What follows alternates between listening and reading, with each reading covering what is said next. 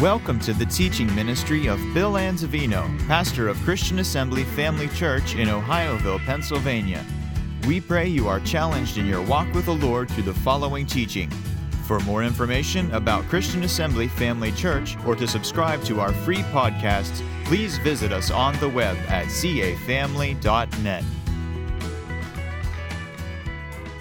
Praise God. We're talking about it's an exam time. Everybody ready for an exam? Everybody excited about an exam? And let me just begin by saying this. First and foremost, I am not speaking to you. I'm speaking to myself. First and foremost, because we're all in the same boat. We're all walking the same walk. We're all living the same life. We're all facing the same challenges. The devil, the word in the flesh that's out there against us, we all know that. Amen? Praise God. There's only one person I know that succeeded in perfectly carrying out the Father's will. Anybody know his name this morning? Amen. That's exactly right. He's the only one. So it's exam time. 2 Corinthians chapter 5, verses 9 and 10 will be our opening texts. Wherefore we labor, that whether present or absent we may be accepted of him. For we must all appear before the judgment seat of Christ, that every one may receive the things done in his body according to that he had done, whether it be good or bad. One day we're all going to stand before the judgment seat of Christ. It's called the Bema. Some say the Bema judgment seat of Christ, which is nothing more than a platform where Jesus is there, and he's the righteous judge that will judge our works. This has nothing to do with our salvation, nothing to do with where we spend our eternity, everything to do with the rewards that we receive for our labor here, working for him upon the earth as we live our lives in this body on the earth. So it involves our character, our conduct, our behavior, our motives, our attitudes, basically the motivation behind the things that we do, why we do the things that we do. Even good things that we do need to be properly motivated by love directed, love guided, so that we can get a reward on the other side. If you recall in the book of Revelation, we are told, blessed are they that die in the Lord from henceforth forever, saith the Spirit, for their works, they cease from their labors, and their works will follow them in. In other words, we'll be rewarded for the things that we have done on this earth to advance the kingdom of God and invest in the work of God. Well, knowing this, the Apostle Paul makes it very clear that we all should do a spiritual exam or take spiritual inventory to kind of locate where we're at spiritually, something that we should do probably on a regular basis. Look here, 2 Corinthians chapter 13 and verse 5. This is the New Living Translation of that verse. Notice what he says. Examine your neighbor. No, examine yourselves to see if your faith is genuine. Test yourselves. Surely you know that Jesus Christ is among you. If not, you have failed the test of genuine faith. So what is he instructing everyone to do? To test themselves, examine themselves, take a spiritual inventory, in other words, to exactly find out our spiritual condition, to locate where we're at spiritually. Now, in 1 Corinthians chapter 9, the Apostle Paul knew this, and also he practiced exactly what he preached. He understood that it's easy for anyone to fall away by the influences of the world, the devil and the flesh, all the things that we face in this life. And so what he did was his own personal training of himself. Let's read it. Don't you realize that in a race everyone runs, but only one person gets the prize? So run to win. All athletes are disciplined in their training. They do it to win a prize that will fade away. But we do it for an eternal prize. That's one that won't fade away. So I run with purpose. Notice, I run with purpose in every step. I am not just shadow boxing. I discipline my body like an athlete, training it to do what it should. Otherwise, I fear that after preaching to others, I myself might be disqualified. So Paul understood that there was a battle or a warfare between the flesh and the spirit. Galatians, remember, he said the flesh wars against the spirit wars against the flesh, so that you cannot do the things that you would. So he understood that. So this apostle, prophet, and teacher, and also author of more than half of the New Testament, said, I have a need to daily beat up my body. Think about that. Beat my body up, discipline it, just like someone who is an Olympian athlete who is in training, or a boxer who is in training to do a prize fight. I work hard to be certain that I'm in shape. How many times have we heard of boxers that were let's say, heavyweight champions of the world who took a fight lightly and did not train himself for the fight and lost the fight. Why? Because they were not willing to work hard to maintain their level of strength and ability. And so they lost the fight. And so here we are in this fight that we call the fight of faith. We all have the same enemy, the devil, the world, and the flesh. And it's up to us, as Jesus said, the spirit's willing, but the flesh is weak, to train ourselves, to train our bodies to line up with the will of God so that we don't get out of the will of God. So once again, he understood it, and so he practiced himself. Now, in the book of Philippians, we see the prize. We see the goal that the Apostle Paul had for himself. This is a goal that he set for himself. This is his goal setting. He's the goal setter. And we all should have the same goals that he had. But here's what it says. This is the Amplified, by the way. My determined purpose is that I may know him, that I may progressively become more deeply and intimately acquainted with him, perceiving and recognizing and understanding the wonders of his person more strongly and more clearly, and that I may in the same way come to know the power outflowing from his resurrection, which it exerts over believers, and that I may so share his sufferings as to be continually transformed in spirit into his likeness, even to his death, in the hope that if possible, I may attain to the spiritual and moral resurrection that lifts me out from among the dead, even while in the body. Not that I have attained this ideal or have already been made perfect, but I press on to lay hold of, grasp, and make mine my own, that for which Christ Jesus, the Messiah, has laid hold of me and made me his own. I do not consider, brethren, that I have captured and made it my own yet, but one thing I do, it's my one aspiration, forgetting what lies behind and straining forward to what lies ahead. I press on toward the goal to win the supreme and heavenly prize to which God in Christ Jesus is calling us upward. So let those of us who are spiritually mature and full grown have this mind and hold these convictions. And if in any respect you have a different attitude of mind, God will make that clear to you also. Only let us hold true to what we have already attained, and walk and order our lives by that. Now that's a mouthful, wouldn't you say? But we have a revelation here of Paul's goals. And what were they? Number one, I want to know him more intimately and more clearly. I really want to know Jesus better and better. And really, we can get sidetracked when it comes to this. We should all want to know Jesus better and better, more and more. Why? Because he's the one who sacrificed his life for us. We all should, number two, want to experience the power of his resurrection, that it exerts in the life of a believer. We're not just talking about power to lay hands on the sick so that they can recover, but power manifested in us, as he said, to do what? Transform our lives so that the life of Christ within will manifest through us, through a renewed mind and a disciplined body. As he said, crucify the flesh so that the spirit on the inside can live. So, to be transformed by his power into his likeness. And then also to see to it that we attain to the highest level of spiritual maturity. This should be the goal of every believer. Why? Because that's the reason why he died for us. He died not just so that we can have a miracle. And thank God for miracles. But that's not the only reason why he died. He died to change us, to transform us, to conform us into his image and likeness so that we can be as he was on the earth. In verses, it says 12 in your notes, but it's 13 through 14, so you can make a correction if you have the notes there. But look at these verses here.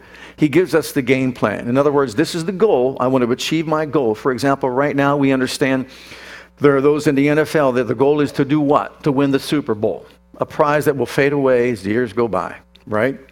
But they've worked hard all year long to achieve the goal, but they know what their goal is, and they're working hard to attain it. The beauty of the prize that we're looking for and the race that we're running, it's your race that you're running for yourself, and the prize is your prize at the end of your journey. Paul said, I am expecting the prize that I sought for, the goal that I set myself to achieve, because it's my race. I'm running the race by myself, for myself. At the end of it, I'll be rewarded. But I do not consider, brethren, that I've captured and made it my own yet. But one thing I do, what is it? It's my one aspiration, my goal, my dream. Number one, forgetting what lies behind and straining forward or striving toward or forward toward that which lies ahead. I press on toward the goal to win the supreme and heavenly prize to which God in Christ Jesus is calling us upward. And so number one in the game plan is to forget the past. None of us can do a thing about yesterday. None of us can change anything that took place even an hour ago. What's done is done. What's happened is happened. You know, last year is gone.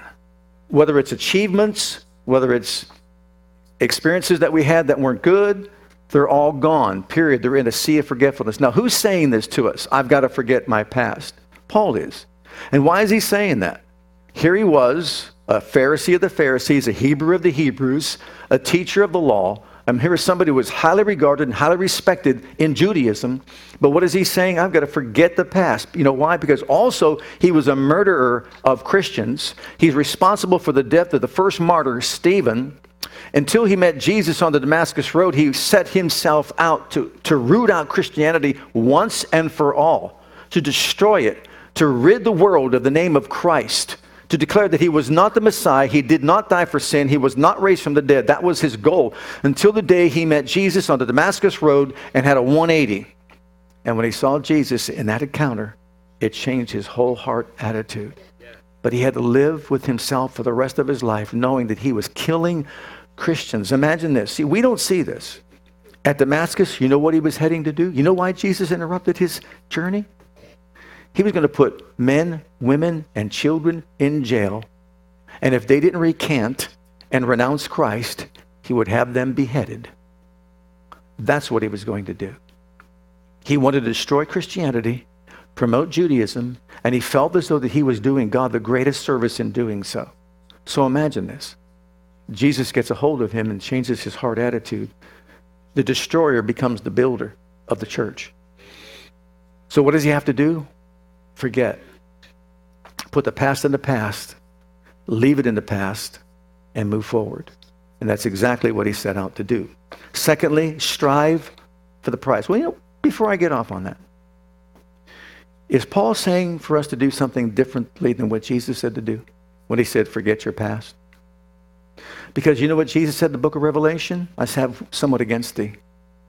Remember from whence thou art fallen.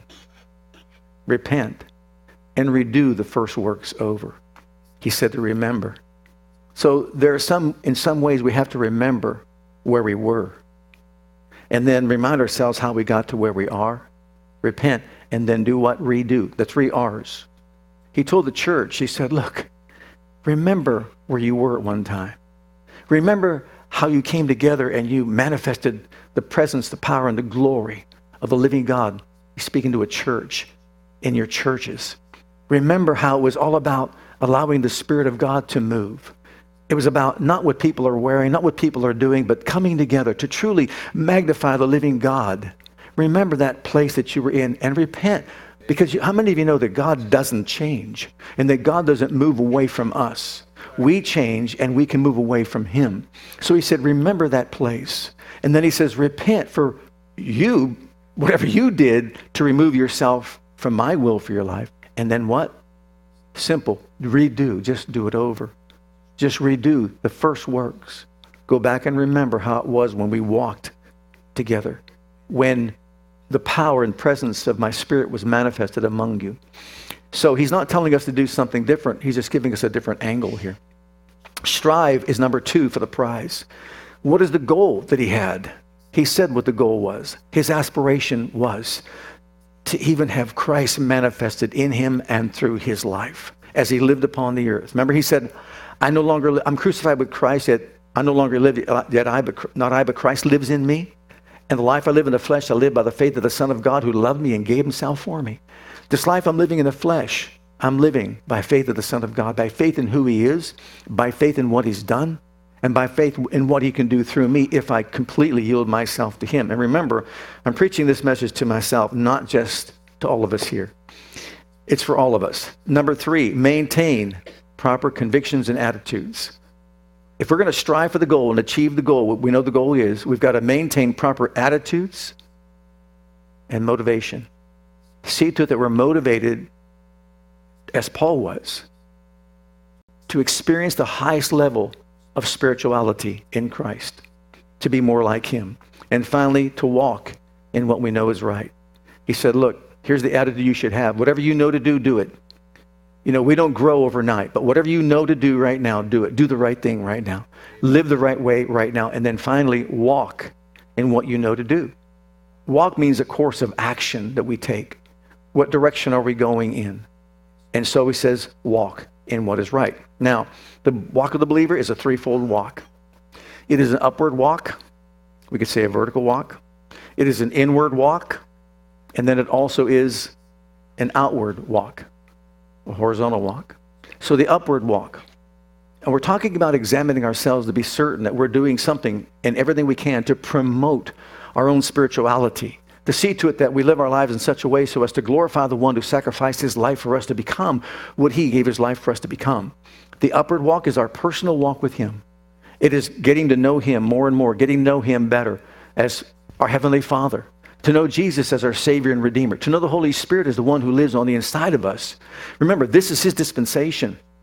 And to be honest with you, we all should receive the Holy Ghost with the evidence of speaking with other tongues and yield ourselves to the Spirit every day in our lives, because this is his ministry. He's the one who changes us as we look into the Word from glory to glory. So if we're not being changed, it's because we're not yielding ourselves to him to do what he would have us to do and to live the way he would have us to live. And once again, this is for all of us to receive. So it's an upward, but then it's also an inward. And nothing is more important than this as well. The inward aspect is talking about who we are in Christ, our identification in him. We just preached a message on our identity with Christ, us being a masterpiece. Remember, if you're in Christ, you are a what? New creation. And you are a what? Masterpiece. You are a work of extraordinary skill and artistry in him. In him you are unreprovable, unblameable. In him you are more than a conqueror, a world overcomer, and everything that you are in him. So in other words, we see our identity in him. We're not who we are in ourselves.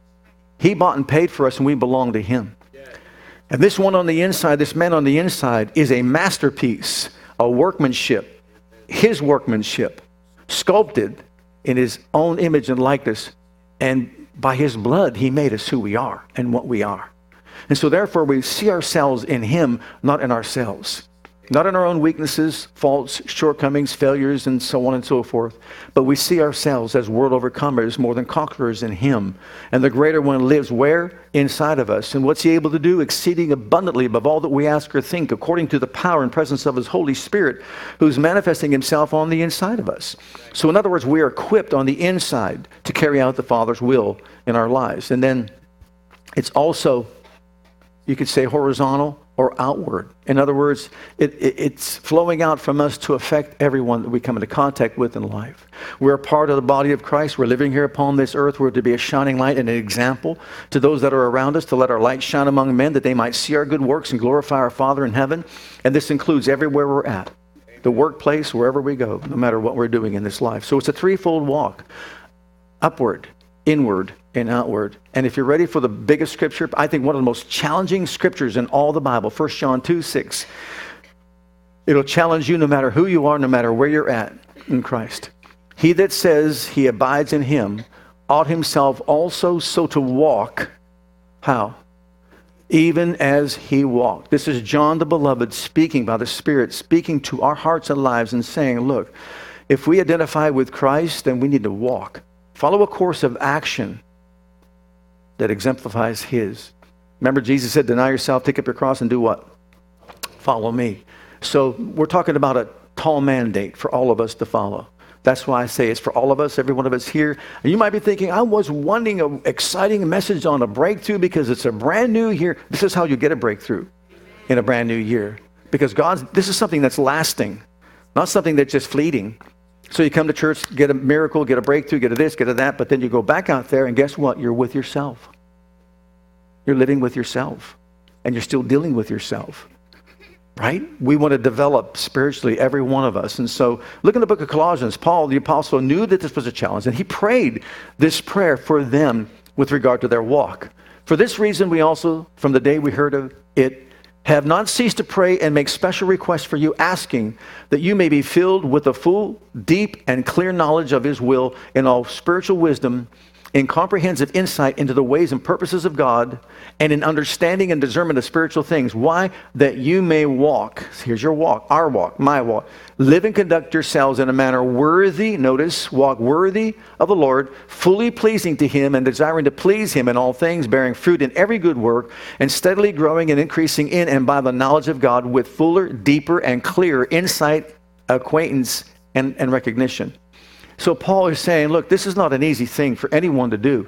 It requires prayer because Jesus said the spirit's willing, but the flesh is weak.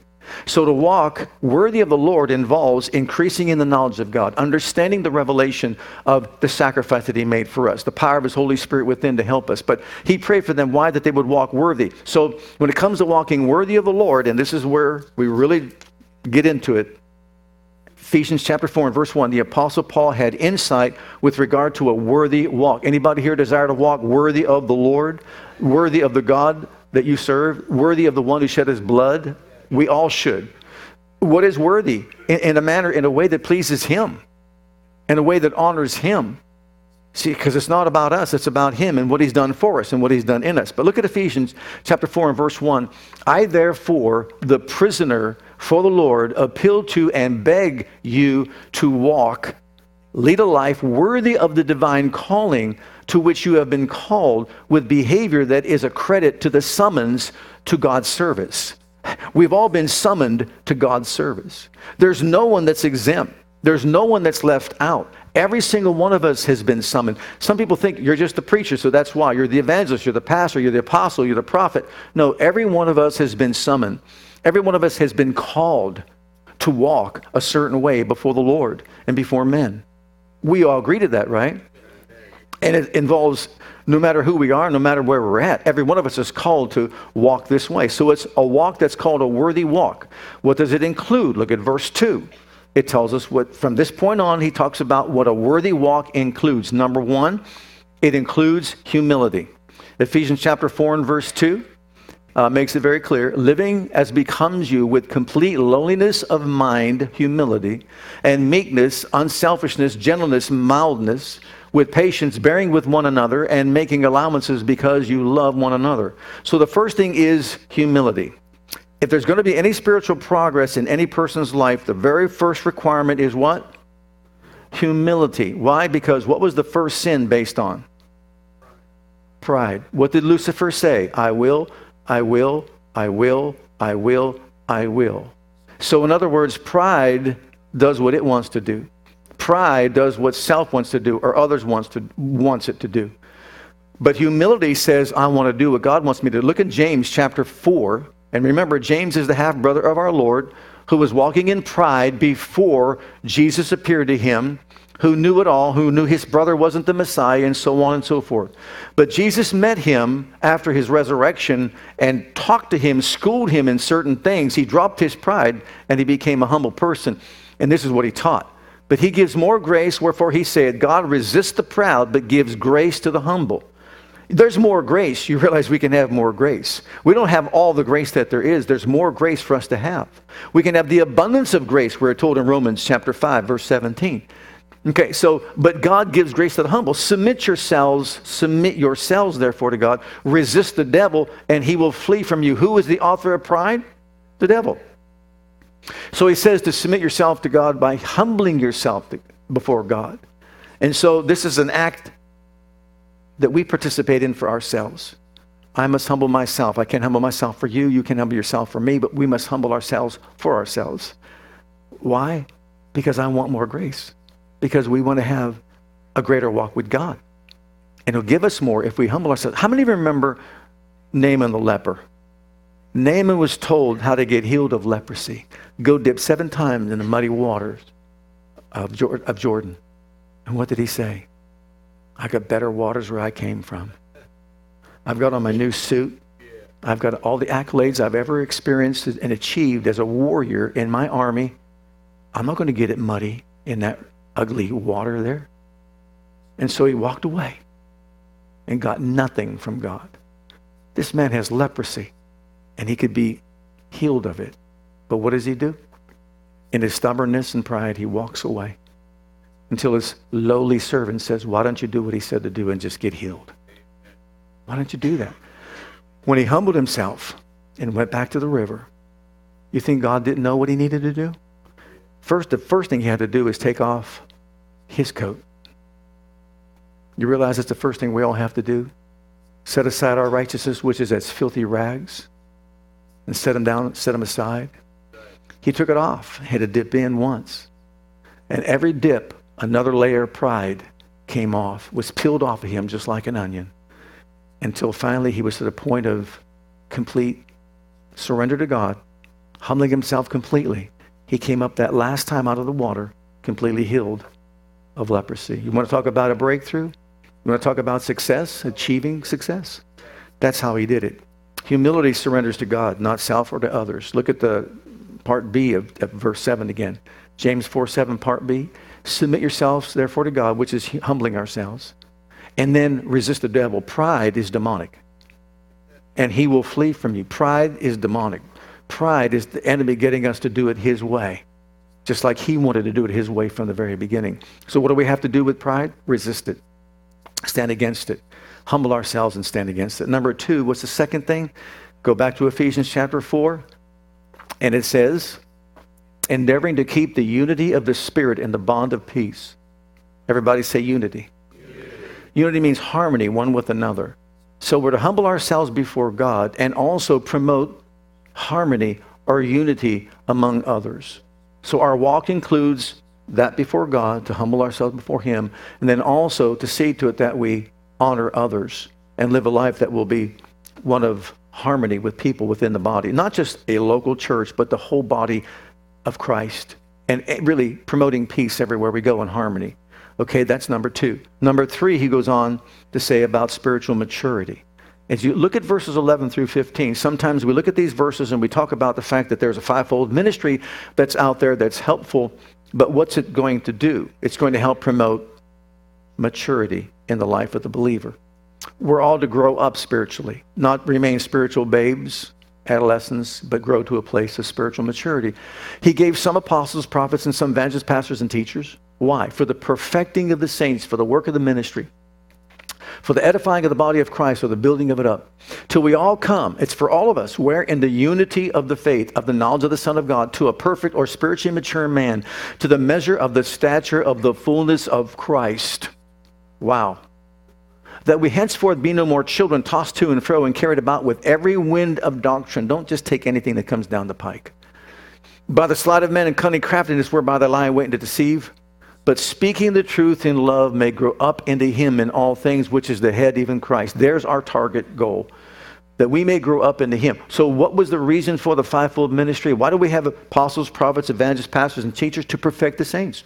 Not so that they could just work for him and do the work of the ministry, but to mature in him, grow up in him, speak the truth in love in him, until we take on the fullness of the measure of Christ in our lives. So number 3 is maturity. Number 4, it involves understanding. A worthy walk is a walk of understanding. Here in Ephesians, once again, chapter 4, 17 and 18. This I say therefore and testify in the Lord, that you henceforth walk not as other Gentiles walk. How? In the vanity of their mind. It's the emptiness of the way they think. Having the understanding, what? Darkened. In the beginning, the fall of man, he began to lose the knowledge of God. And little by little, that light became darker and darker and darker. And so now people are walking as Gentiles in the vanity of their mind, having the understanding darkened, being alienated from the life of God through the ignorance. Ignorance will alienate us from the life of God that is in them. And why is it in them? Because they don't know God. Gentiles don't know God at that time. He's talking about Gentiles that do not know God, do not know his ways, do not understand his covenant, they don't understand anything he has done for them in redemption. So they're living their lives in the darkness and blindness of their minds and hearts that is in them because of the blindness of their heart. They can't see it. They can't understand it. So this walk is a worthy walk as we walk in understanding of who we are and what we have in Christ, what he's done for us, of the reason why we live, our purpose for living, the goals that we have, and set out to achieve them. We're all running our own individual race, and we have enemies that are out there coming against us. And then also it involves love. Look at Ephesians chapter 5, verses 1 and 2. It's a walk of love. Therefore, be imitators of God, copy and follow him and follow his example. As well-beloved children, imitate their Father and walk in love, esteeming and delighting in one another as Christ loved us. Notice that. And gave himself for us, a slain offering and sacrifice to God for you, that it became a sweet fragrance. So now it's a walk of love. This is divine love, agape love, the love of God that's shed abroad in our hearts by the Holy Spirit. We're to walk in the love of God, every single one of us. It includes that as a walk. But then also, it includes a cautious walk. It's a walk with caution. Look at verse 15. I know your notes say 17, but my mistake, it's 15. Aren't you glad mistakes can be corrected? See then that you walk how? Circumspectly, which is cautiously, not as fools, but as wise. In other words, we're foolish if we think that we're not vulnerable. Every single day of our lives, we're in a course, and we're heading in a direction.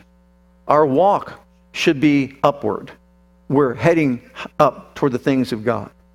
To fulfill our course, to finish our course, to fulfill the plan and purpose that God has for our lives. That's our walk. And along the way, if you can just, let's just say a running track. Anybody ever walk on a walking track or on a running track, maybe around a football field, something like that, and you're going around? It's your race. It's your race that you're walking or running or whatever you jog or do.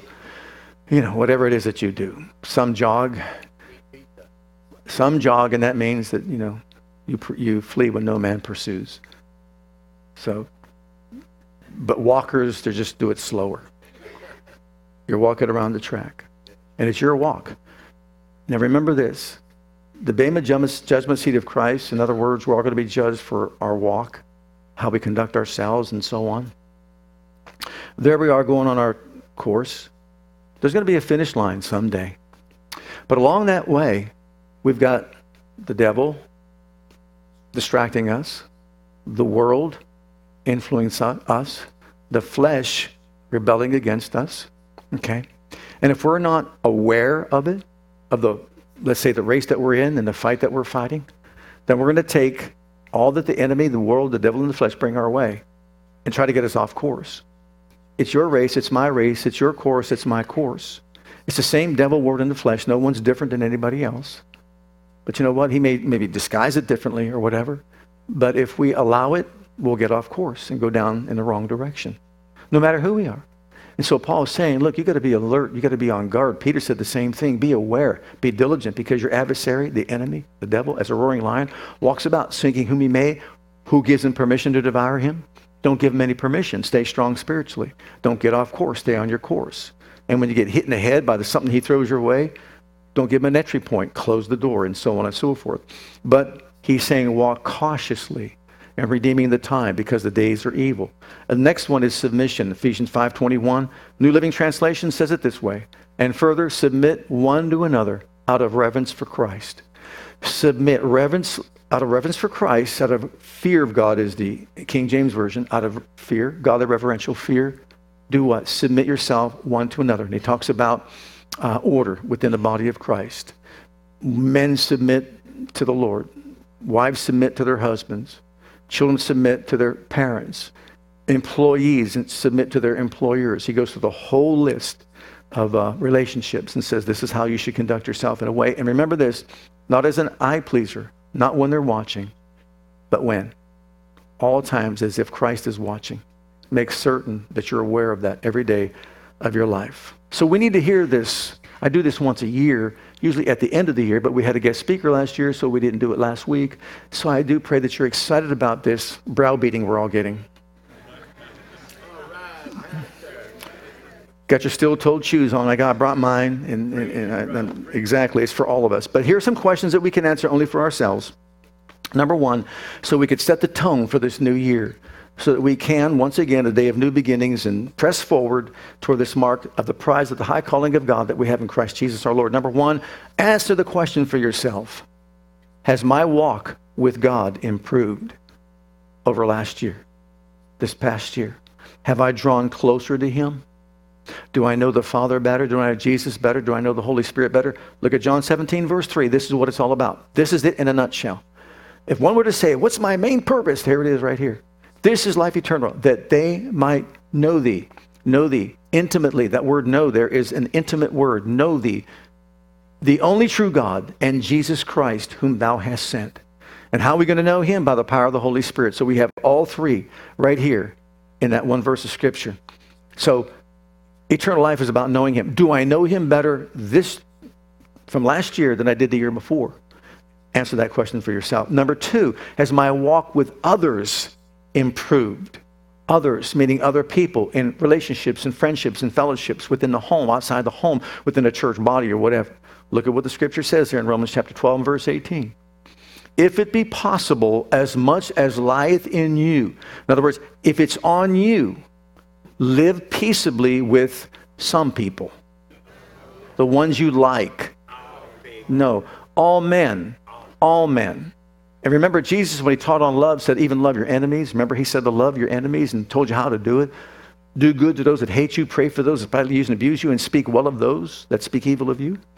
Is what he said for us to do. So all men. Has it improved? Number three, has my compassion for the lost increased or decreased? Think about it. Over the years, that compassion, that drive to get other people saved can decrease and not increase in us. Look at Luke 19 verse 10 rather.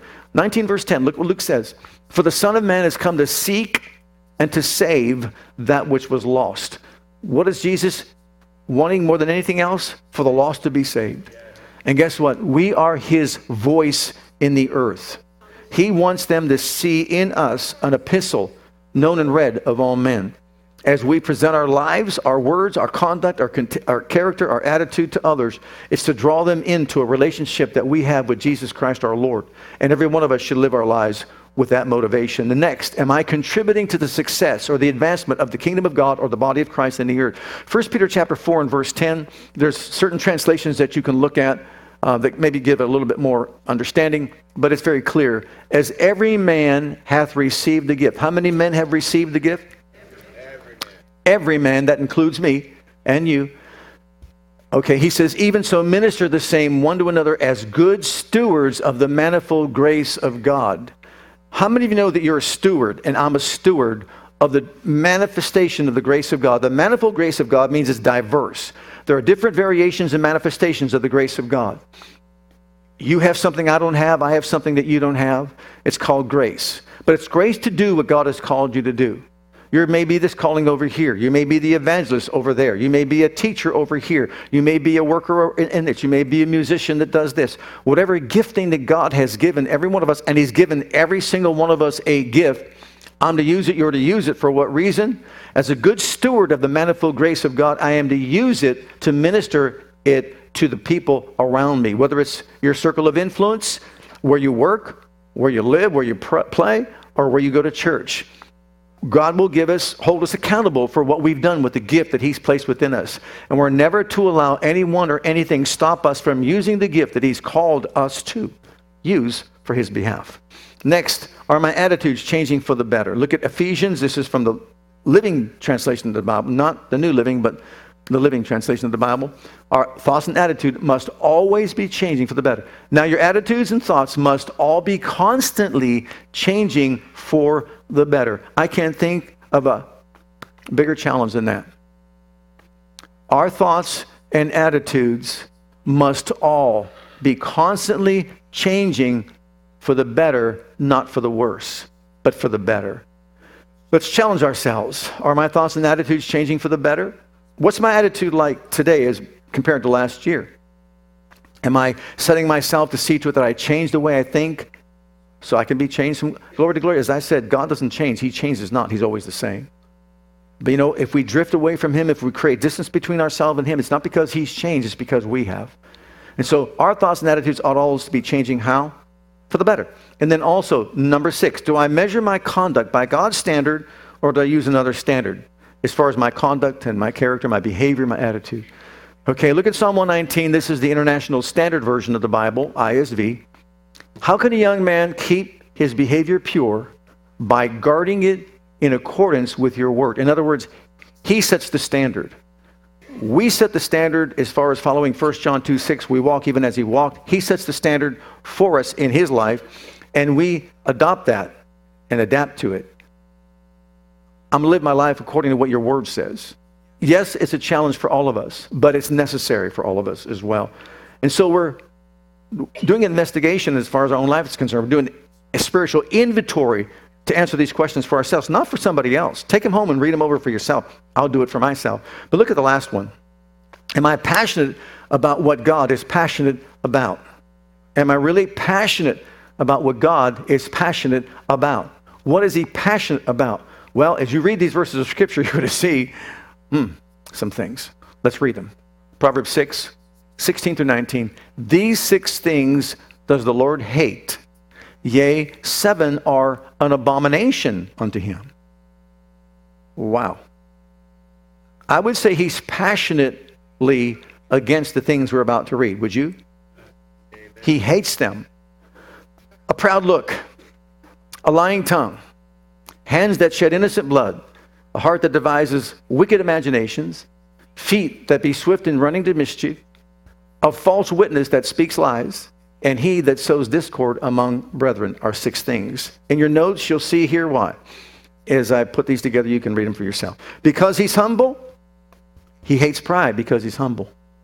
There's no one more humble than Jesus, who humbled himself to become a man and walk the earth. Amen? He hates lying. Why? Because he's truthful in all his ways. He hates killing because he's for life and not for death. He hates wicked plans because he's not devious. He hates evil because he's good. He hates false testimonies because his testimony is true. And he hates discord. Why? Because he's for unity and harmony. See, all these things he's passionate about. And notice how they're spiritual things that he's talking about here. He hates lies because of the father of lies. He hates pride because he authorized that. He authored that too as well. So he wants us to emulate his life and not the life of the enemy, not the life of the influence of the world or the flesh, but his life. So we need to evaluate ourselves, take a spiritual inventory, write down some things that we need to address, maybe, and change. Amen? Let's all stand together before the Lord.